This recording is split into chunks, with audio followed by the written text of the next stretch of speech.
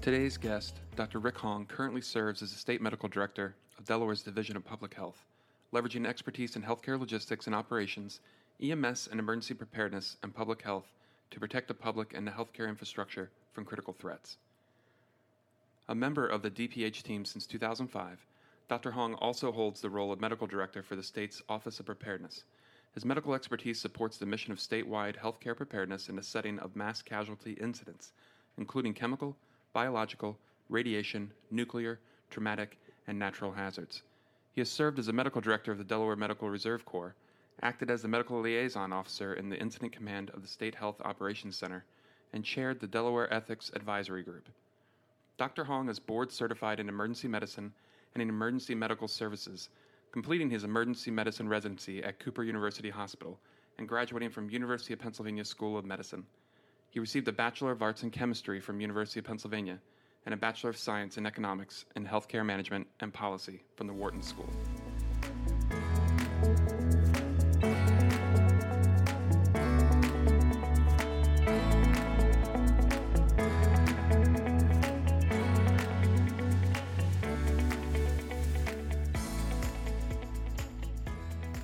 Hello and welcome to this special episode of the DINcast. I'm one of your co-hosts, Garrett Morosky, and I have Mike McDonald. Hi, Mike. Hello. Hi, Garrett. And we're joined today with Stacy Schiller. She's our head of marketing and public relations of the DIN. Glad to be Stacey? here. Great. We have a very special guest today. We have Dr. Rick Hong, and he works with the State of Delaware Department of Public Health. How are you, sir? I'm doing fine, thank you. And obviously, we all know why we have you on here. We need to talk about the current crisis going on with COVID-19, and we wanted to see if you could help us out with some information for the citizens of the state. Absolutely. I really appreciate the opportunity to do so. I think this is a very important time that we continue to share information with the public to have a better understanding of what's going on in the state. Great. And hopefully we can help you do that. First off, we were wondering, as an epidemiologist, to help most people understand your role, what do you do and how does this relate to the current COVID-19 situation? Right. So as a disclaimer, I am not an epidemiologist by trade. I am a board certified physician in emergency medicine and EMS. However, I have the pleasure of working with an awesome team of epidemiologists here at the Division of Public Health in Delaware. And their main function is really to track infectious diseases within the community and perform investigations as needed to help identify those at risk, as well as any potential transmissions further on down the road. They've been working very hard on COVID-19, working 7 days a week and doing whatever they can do to reduce the spread of infection within the community. Well, in terms of the current crisis, just to get this out of the way, because I know we have a lot of people that will hopefully listen to more than the first 10 minutes, but what are the top 3 things you think we Delaware citizens really need to know right now? Yeah, that's a good question. So really, we just want to share information with the public that this is scary, and I understand that. However, 80% of folks with this strain of coronavirus is not sick enough to require medical attention, hospitalization, or critical care. So if you are well, please practice social distancing as much as you can from other people. That really means staying 6 feet away from people. And by practicing social distancing, you're actually protecting yourself, your family, and other people, especially the vulnerable population within the community. Our second recommendation would be that if you're sick, please stay home. We are seeing transmission of illness from those that are sick that continue to work, continue to be present in public settings. So please, if you are sick, stay home. Call your primary care provider to talk about your symptoms and what the next step should be. You should not automatically go to the emergency department. Only if you need that level of medical care should you go to the emergency department. However, going to the emergency departments just for testing is not recommended and not necessary for this situation. Really, the disease is evolving, and we are noticing initial symptoms often include body aches and sore throat, as well as our concerns for fever, cough, and shortness of breath. I understand this is very concerning, but we have to make sure that we don't panic and that we call our primary care physician and discuss next steps. And our third recommendation is that we need to stay at home. And I know that we already mentioned that, but we're going to repeat that again, is that you need to stay home and don't go out into the public. Just kind of remember what the common ways are to spread diseases, which be if you don't wash your hands when you need to, as well as if you don't cover your mouth when you cough or sneeze. So please remember to wash your hands frequently, as well as cover your mouth either with the inner side of your elbow or something disposable when you cough or sneeze. And of course, make sure you keep surfaces clean, especially common surfaces where there might be some contamination. So those would be my recommendations for this situation. So I think that's really helpful, Dr. Hong. Now, if we heed these warnings and the orders that you described and that the CDC and the state are laying out, how long do you think before Delaware can flatten the curve? Yeah, so that's a good question. It's a tough question to ask. There are many other factors involved. All we can ask the public to do is do what you need to do to prevent further spread of disease, and we will see that flattening of the curve, hopefully sooner than later, maybe in weeks or a couple months. But there are other factors involved, so it's hard for me to predict that well when we should see that flattening of the curve. So, Dr. Hong, what do you think are some strengths that the Delaware healthcare system currently has to help with this kind of event? Like, how do you see the role that DIN plays, and how about the hospitals and general care providers? Yeah, so I think one of the wonderful things here in Delaware is that we have such a great relationship between the Division of Public Health and our healthcare partners, whether it's hospital partners, whether it's long-term care partners or ambulatory practitioners, that, being a small state, there are advantages. Many other states, they have multiple layers of public health. There's only one public health entity in Delaware, which is us, the Division of Public Health. So our healthcare partners deal directly with the state. So I think there are advantages, particularly in this situation, because we know each other very well. We are on first name basis, and we build this trust and cooperation that you may not find in other systems, since we are a centralized public health department.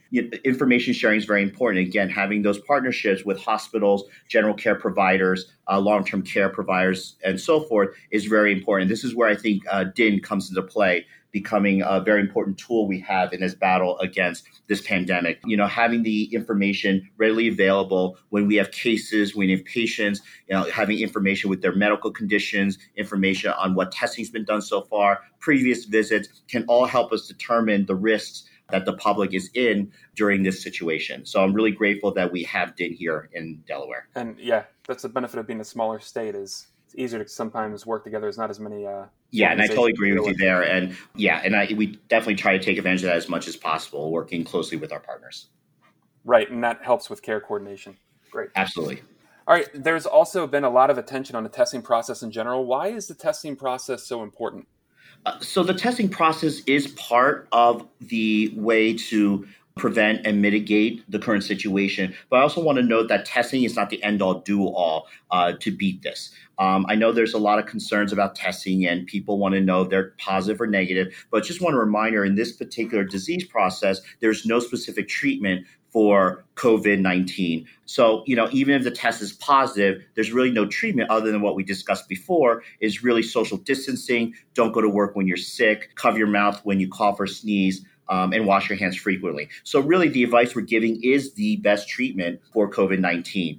In some situations, it's important to get tested if there's a risk to spread to others that are high risk, such as, for instance, in a school or in a daycare or in a long-term care facility, places like that where we really need to know what the results of the testing is, because other people in close contact could be impacted. So I think the testing process is important, but it's not the most important aspect of this.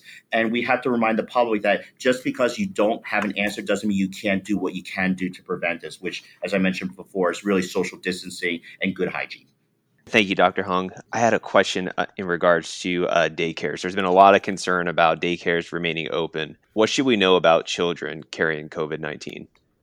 And I did receive a lot of questions regarding children and how they may be impacted by COVID-19. Now, kids can get sick as well as adults with COVID-19, but based on the numbers, it seems that they are not the population at risk for complications from COVID-19. It does look like that the older population are at higher risk. It doesn't mean that we should not forget about the kids, as the children can expose others. So there is that concern that children could be carrying disease and passing on to those that are more susceptible. However, we have to remember the the negatives when you close down daycares. When you close down daycares, then families have to stay home or find another method or way to take care of their kids. So, there's an economic factor to that. There's also the workforce factor that, especially if they're healthcare providers, if they are at home taking care of their kids, they may not be available to take care of everyone else within the community. So I know there are concerns and they're valid concerns, but it's not a simple decision. We just close daycares. We have to really consider the risk regarding the daycare and what impact it may have in our communities. That's a good point, Dr. Hong, and this is Stacy Schiller. I had a question for you about the economic impact. One of the challenges I'm sure that your team is facing is balancing the public health need with the overall health, quote unquote, of our state. And I know folks have asked questions about businesses that are still open, businesses that are closed, that type of thing. Is public health working closely with the governor's office, with other folks within the state to try and really make sure that we're able to keep some level of business continuing for the sake of our state's residents while also preserving our collective health? And that's a great question. And we take that very seriously. And these are tough decisions. Just kind of giving you an overview, currently we have 115 positive cases as of the end of the day on Tuesday, March 24th. 78 are in Newcastle County, 13 are in Kent, and 24 are in Sussex. We do unfortunately have 14 people that are hospitalized statewide, including 6 in critical conditions. And we are seeing positive cases between the ages of 1 and all the way up to 90 years of age. Given our case situation, we've been following very closely. It's not an easy decision for us to just close businesses or close schools down, that we try to escalate our response based on what's going on in the state. Governor Carney did update his state of emergency declaration, ordering Delawareans to stay at home whenever possible, and closing all non-essential businesses in the state to help stop community spread of COVID-19. As you know, this was not the very first thing that we enacted to slow down the transmission, that this was a situation in which, as the situation develops, we decide that was the next best thing to do. But we did take in consideration all those folks that are impacted from an economic standpoint. It's great to see that the community is standing up and, we're trying to support these businesses that had to close. So it's great that the community is supporting that decision, but we do understand the individual impact to our residents. The governor also declared a public health emergency in Delaware to strengthen our healthcare workforce by enabling medical professionals with out-of-state licenses who are retired but also in good standing to support Delaware's healthcare workforce needs. So we are trying to balance those situations in which the transmission needs to be controlled for the public good, but we also want to do it through a phased process to order to protect our citizens from other impacts such as the economic factor. Great. And speaking of the testing, how do we make sure enough tests get to the people who actually need them in times like this? So we do have capacity to test, but not everyone needs to be tested. And again, this is something I hope that we can share with the public, that if you do have symptoms that are concerning for COVID-19, you can already do something about it, and it's not getting tested, but it's really, making sure that you don't spread the illness, make sure you practice social distancing, good hygiene, staying home from work, and things like that. We do have enough tests to test those at higher risk, whether it's for complications or higher risk to spread to high-risk populations. So there is a priority group or groups that should get testing first, and we hope that the public understands that testing really does not impact the average citizen who has no medical problems, that can stay home, not spread the illness to others. Again, there's no specific treatment for this, but there are other folks who are higher risk for complications as well as spreading to others. So we are gauging the need for testing to those that truly need testing. And Dr. Hong, I think that's so important that it bears repeating. So if I feel as though I am coming down with COVID-19, I know what the warning signs are, I probably have been exposed. Are you suggesting then that it may be worthwhile for me to treat it, as we've talked about, in the comfort and safety of my own home versus insisting on trying to get tested? Absolutely. The testing most often does not change what we do. You should still discuss your symptoms to your primary care provider. Also want to remind folks that those symptoms can be from other things that's not COVID that may have treatment. Right. Seasonal influenza is coming to hopefully end soon, but there's treatment for influenza. There's treatment for ear infections. There's treatment for strep throat. There's treatment for various other illnesses with similar symptoms, but we don't want people to just assume it's COVID and get tested. And then more importantly, if the test comes back negative, they said they're not worried about when something else could be going on. So just want to remind folks that 80% of folks with COVID-19 do not need medical treatment. So talk to your family doctor. Don't worry about the treatment or the testing. Make sure you get the right assessment evaluation. If you're at higher risk for complications, as I said before, you're working in a high-risk population setting, such as a hospital, such as a long-term care facility, such as a daycare or something like that, then there might be value for you to be tested, not necessarily for your own sake, but for those that are around you. So I appreciate that you're emphasizing this point, that testing is a piece of the puzzle, but ultimately we each have the ability to prevent this from getting worse by staying at home and practicing good hygiene. So essentially what to do is just wait it out, see how serious it gets. If you do have a need to go ahead and contact the hospital facility and decide from there. But don't just show up. Just work with your doctor and arrange it if your symptoms need it. Yeah, and yes, go ahead. I just wanted to say one thing I had heard as well. It's not just social distancing, but if you are in a house with a family, if you think that you're coming down with these symptoms, you should probably basically quarantine yourself in your house as well from the other family members, correct? Exactly. So that's called self-isolating at home. And if you are sick with symptoms concerned for COVID-19, you should social distance yourself within your home. I know that may be difficult at times, but you should do your best to keep your family protected. You should be staying in a separate room. If you have a separate bathroom, that's even better. And try to keep people away from you at least 6 feet distance apart. In terms of the testing process, I have heard a lot of questions about it. What path does a test travel once it's actually collected?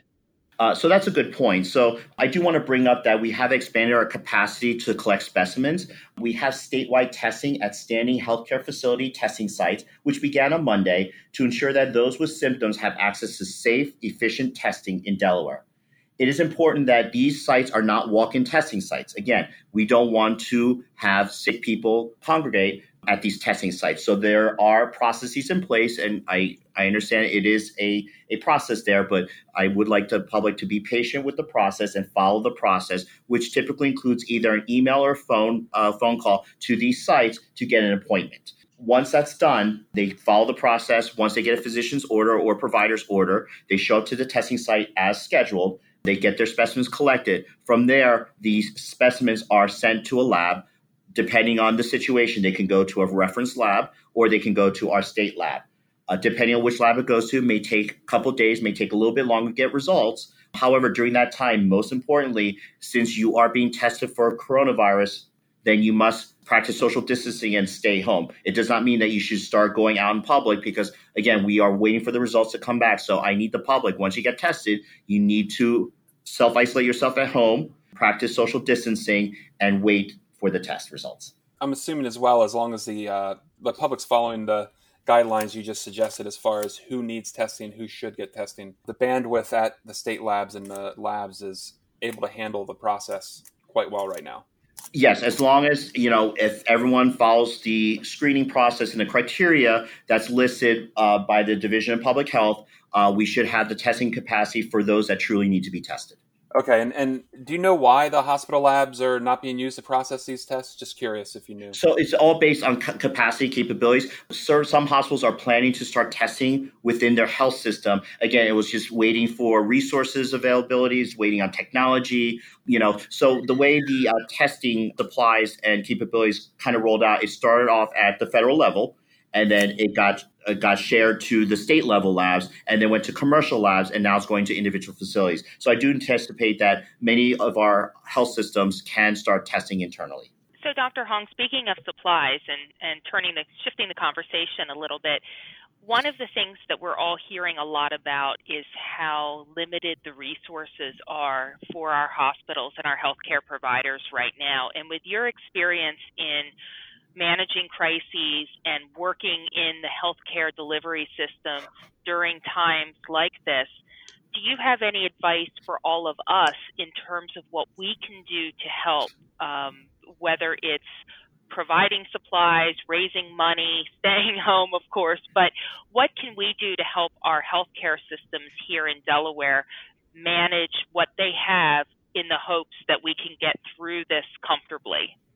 Right. And something, as healthcare systems, as a healthcare provider, we can't do this alone. And, any opportunity I have to share is basically asking the public for its help. That, this is not just a medical community problem. This is all our problem. And we are seeing such positive responses in the community. I have members of the community offering to make supplies such as masks and gowns and things like that. And, we have folks donating food and, sharing positive feedback to us. And it's so warming to see that happen. But, we still are asking the public to be mindful of what you're purchasing and stockpiling. There is a competition out there for some of these supplies. And we are asking that you consider that healthcare workers, healthcare system are in greater need for masks, whether it's a face mask or N95 respirator, or it could be face shields or goggles, gloves, gowns, that please, there's more benefit for a healthcare worker to use those supplies to take care of multiple patients. There has been no studies to show that just wearing a mask in the public for general use is effective. So it's more effective in the hands of healthcare providers who are face-to-face with sick people, that we can reduce the spread of disease, not just to ourselves as healthcare workers, but also to our other patients. So I think that's my biggest ask to the public regarding supplies is don't stockpile your own masks and face shields and things like that. Please consider the best use for them, which will be in the hands of the healthcare workers. I had a question as far as what about like routine medical appointments? Should I reschedule dental or routine medical appointments right now during this time? So it's interesting you kind of mentioned that, because we are seeing concerns, or we are having concerns that, the public is so concerned about what's out there that they're canceling appointments without talking to their primary care physicians or providers first. My concern with that is that there's an important need to maintain routine medical appointments, whether it's in person or it's through telemedicine or telehealth, because there are many folks out there have chronic diseases that require medications, maybe medications need refills or maybe just needs to be checked upon. And by missing those appointments or missing your medications, those chronic illnesses can become acute, and you just created another problem beyond the COVID-19 situation. A good example is, if you are diabetic and you're running out of your medicines such as insulin, and you choose to skip your appointments and you don't get a refill, you can go into a diabetic emergency, which could be far more deadly than being exposed to coronavirus 19. So we have asked our partners in the ambulatory setting to please make sure you keep your appointments, whether it's through virtual or through in-person, whatever is more appropriate. Make sure that we continue to see these patients so that their chronic needs are met and we don't create acute needs because of this situation. Right, and it's important the public realizes that places like kidney dialysis stations and things like that are being very careful about contamination as well and sanitation. So yeah, and that's a good point as well, because our dialysis centers are prepared to take care of folks who may have coronavirus 19. They have created procedures and processes in place, maybe opening up late hours or bringing folks earlier in the day so they're isolated or alone. So we're doing what we can in the healthcare sector to manage these folks to make sure that they do maintain their routine activities regarding medical care. So we just need to make sure the patient also does the same. Great. And I have a kind of a general question as far as, right now the public is still venturing out for groceries, still venturing out for supplies, routine doctor's appointments, such. What would you be able to walk us through? What's the proper process to really ensure that if you have to venture out, how are you going to keep yourself safe while you're out and lower the risk of actually contracting the virus when you are out? Like, is there a process for dealing with your hands in general? We get that, but not necessarily. Everybody doesn't necessarily need a mask. Does hand sanitizer truly work? Those kind of things. So, like, what would you do step by step if you return home from somewhere? And also, if you get deliveries from Amazon or grocery delivery service, what should you do when that's dropped off at your doorstep? Yeah, that's a lot of questions there. Let me just see what I can do to answer them. So, I think the very first step when you decide to leave your home is that do you truly need to leave your house? Now, it's understandable if you need to go to a doctor's office for an appointment, or if you have to go to a grocery store. Those are important, and you could reduce your risk of getting sick while you're out there. Some people choose to wear a mask. Wearing a mask just for public contact, regular contact, is not necessarily helpful. But however, certain things like, your shopping cart, you should wipe it down with a hand wipe or something like that, because those are commonly used surfaces that may have a chance of of having infection or contact with infection that you might be able to get by touching the cart. So things like that, I think, will be a bigger bang for your buck versus just wearing a mask and walking around. However, you're expected to go to a setting where you're going to be in close contact with many people, then wearing a mask might be more beneficial in that situation. So you kind of have to use your judgment. But first of all, you need to make a decision whether do you really need to go out. Hand sanitizers are good. But again, if you can avoid touching public surfaces as much as possible, that might be more impactful than just using your hand sanitizer frequently. If you're headed to a place, if you can call ahead to let them know you're coming in, such as a doctor's office, that way they can be prepared for you, so they can get ready upon your arrival. So early notification is good as well too. So I'm not sure there's a step-by-step process, but I think the very first step and the most important step is, do you really need to go out? As more people stay home, we will limit the spread of disease. So I think that's very important in that aspect. In terms of deliveries, and I'm seeing a lot of opportunities for delivery services, whether it's from a restaurant or from Amazon or things like that. Many of the delivery services are now not showing up at doorstep. They're just leaving the item and then they're walking away and then notifying you that they're there. Actually, I just purchased pizza from a chain yesterday. And I remember when I went online, it gave me an option. Do I want a face-to-face delivery or do I want them to leave it on doorstep? So, kudos to vendors like that who are being sensitive to that. It just not protects me, but also protects the driver or delivery person as well, too. Some people are concerned enough. They want to wipe down boxes and things like that. It is true that the virus can stay on certain services for a couple of days, but you use your judgment. If you're concerned with items that might be contaminated, you can consider wiping them down. But ultimately, there's very little risk of getting sick from deliveries of packages or food or things like that. So again, use a little judgment there. I don't want people to panic and wiping down everything that comes in. But again, depending on what's in the packaging, depends how it's delivered, that might determine what's the best way to react. I think that's a really good point, Dr. Hong. And one of the things that I've seen a lot of conversation about online is the virus's ability to live on surfaces, in cardboard, on newspapers, et cetera. And from what I had read, while that is a possibility, the thought that you may contract through that is so minuscule. And so I just want you to repeat that for folks who are, with our at-home anxiety about this, concerned that there may be the opportunity to contract that through something like a cardboard box or a newspaper. I just think that's worth repeating.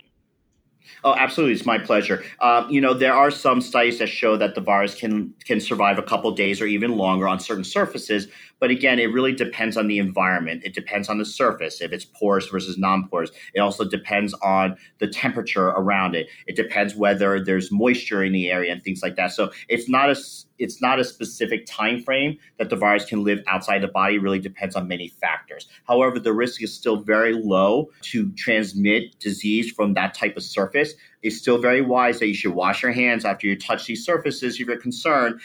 Some people, like I said, prefers to wipe them down, which I'm not sure if that's really necessary. However, I think it's good to understand that there is a possibility that there might be transmission regardless of how minuscule it is. I think your most effective practice is really going to be washing your hands after touching these surfaces. Once you touch the surface, make sure you don't touch your eyes or touch other parts of your body, such as your nose or your mouth, because that's where the disease may transmit. So just kind of be very careful and be sensitive to the fact that, you should be washing your hands, and that's probably more effective than just wiping things down. And we know during something like this that's causing a lot of panic, what are some of the myths that are going around that should be debunked? Oh, that's a good question. Myths. I think there's a lot of panic, and I don't know. I think the panic is based on some aspect of reality, but people have to understand there's always risk involved. For me to say there's zero risk, I think that's not true, but I think we have to manage those risks better. Just also want to give you some background that coronavirus is not a new strain of virus that we've never seen before. And in fact, there are 4 very common strains of coronavirus out there already that causes the common cold. Most of the time we don't test for it because it does not cause any issues. There are 3 more concerning strains, which would be your SARS years ago. It would be your MERS or Middle East respiratory syndrome, and then the current SARS-CoV-2 or the COVID-19 that we're dealing with now. But, a lot of people have not heard of the coronavirus before, unless it's associated with the worst symptoms or the worst strains. But there are more common strains out there that's in existence that we don't talk about often.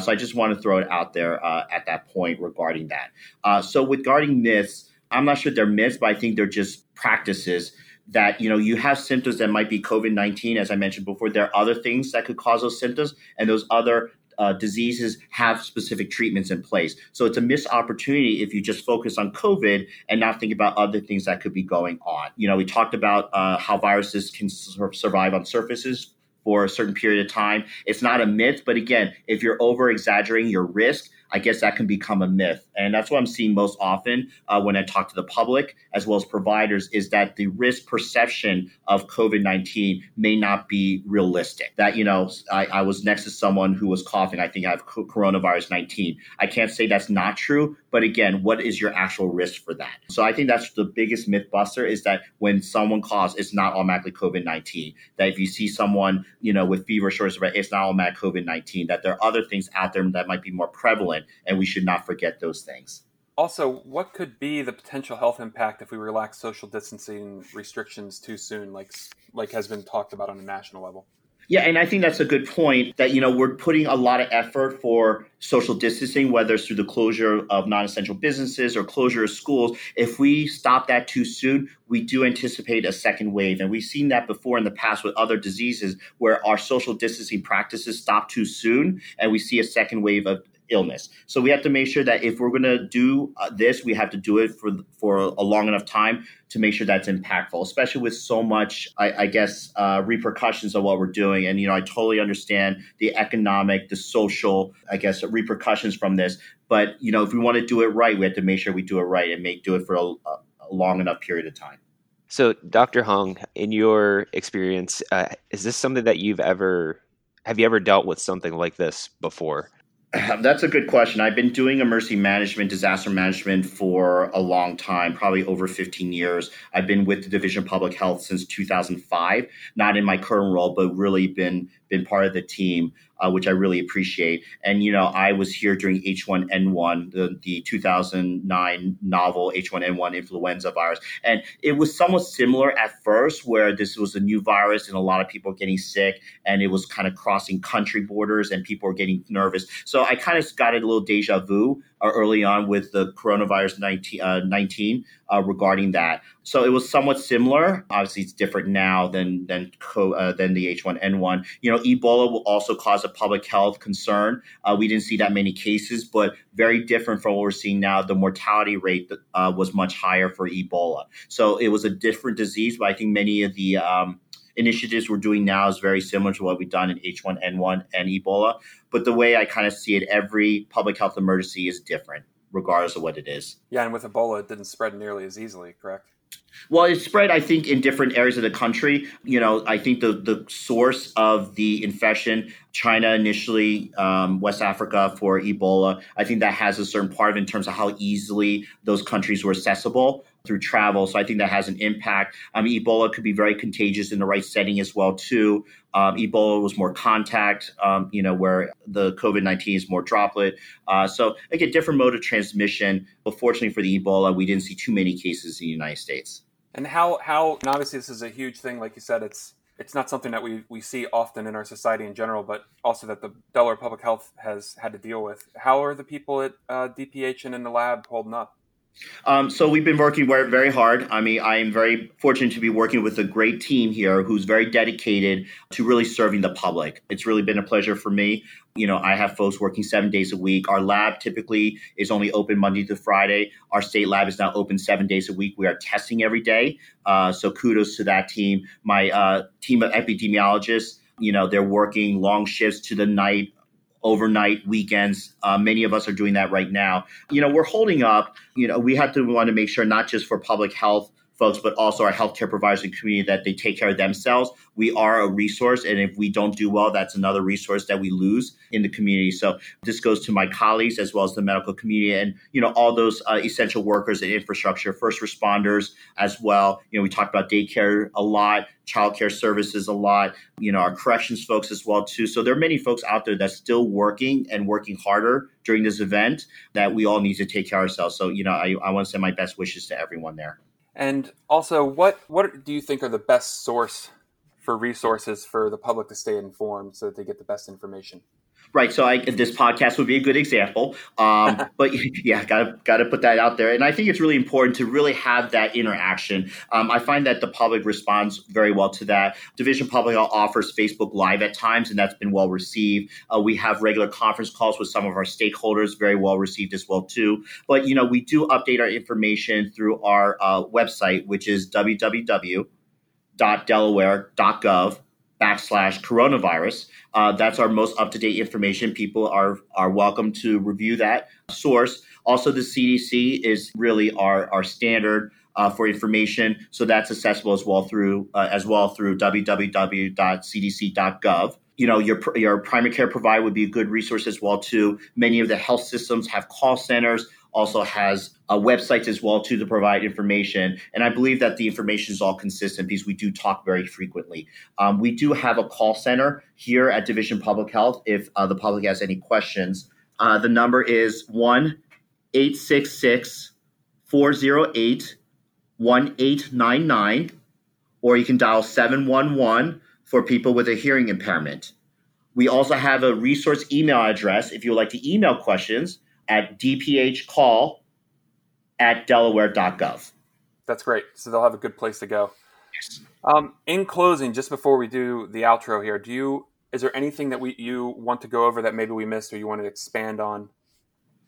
So I kind of want to step back a little bit. I did give the number of cases we have now. And again, the numbers are growing, and it is concerning the increase that we're seeing on a daily basis. But I do want to remind folks that we are testing more now that we have standing healthcare facility testing sites. Testing capability has increased. So the more tests we do, then you're going to have more positives as well as negatives. So I don't want to mislead people saying having the numbers increase by so much is because the disease is spreading, which it is, but also the other impacts we're testing more as well. And again, we have those statewide testing capabilities at the standing healthcare facilities testing sites. You need a provider order, and then you'll be referred to one of those sites. Usually it's a phone number or an email address. And it's going to be by appointment, and make sure you keep your appointment and arrive at the testing site as scheduled. We do offer an opportunity for those without a primary care provider to call our DPH call center line, the number I gave prior, so that we can help you get access to testing. Not everyone who wants a test will get tested. As we mentioned before, testing may not change the management of the disease course, that we do have a screening process in place both at DPH as well as at the testing sites. So if you screen positive to a point that you need testing or you qualify for testing, testing will be offered.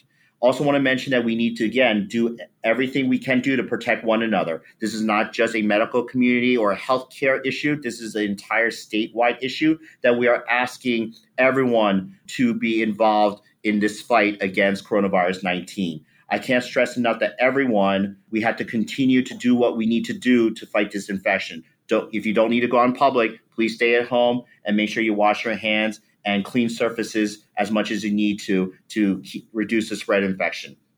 And finally, most importantly, and we say this over and over again, if you do feel sick, even with mild symptoms, stay home. You don't need to be concerned about testing at that time unless you fit the criteria. And again, this is why it's so important that you speak to your primary care provider or call DPH for further guidance. That means you must stay at home from work. That means staying home from the grocery store unless you really need to go out. Maybe ask your neighbor, ask the community to help you get access to certain things to keep you at home. If you're at home, make sure you're separated from your family members as well, too. It's very important. So just to kind of summarize, the symptoms that you should be looking out for if you're concerned with COVID-19 is a fever and cough with shortness of breath. May also have mild symptoms very similar to flu, such as body aches and sore throat. But again, if you don't require urgent or emergent medical care, you should not leave your home to the emergency department or to an urgent care. If you can take care of symptoms at home, the best thing for you to do is to stay home and separate yourself from others. Great. And Dr. Hong, I really want to thank you for joining us today on this and with the goal of bringing really just the relevant information to the public of Delaware. And thank you so much for what you and your colleagues are doing. I mean, you guys are essentially running towards the danger. So thank you for what you're doing and helping us out as a community. No, and again, thank you for this opportunity to share information. We feel that by sharing information, we can help alleviate some of the panic out there and try to share accurate information to allow the public to respond appropriately. And again, the final note is that we do need your help in this, and that please do what's recommended of you, particularly staying at home and not go out in public if you can, to avoid the spread of transmission within the community. Thank you so much, sir. And please stay safe while you're doing what you're doing. Well, I appreciate everyone as well. Thank you. Thank you. Thank you for joining us for this episode of the DINcast. We'll have more coming in the future, and you can make sure that you get the latest episodes by following the DIN on social media. We are on Twitter at DIN_HIE, and you can find us on Facebook by simply searching for Delaware Health Information Network. Also, if you have any questions or suggestions about the podcast, and maybe have some suggestions about future topics that you would like to hear us discuss, please email us at dincast@din.org. If you would like to learn more about the DIN, please visit us on our website at din.org. Also, please feel free to give our new podcast a like and share it with those you think can benefit from our discussions. Thank you again for joining us, and let's talk again soon.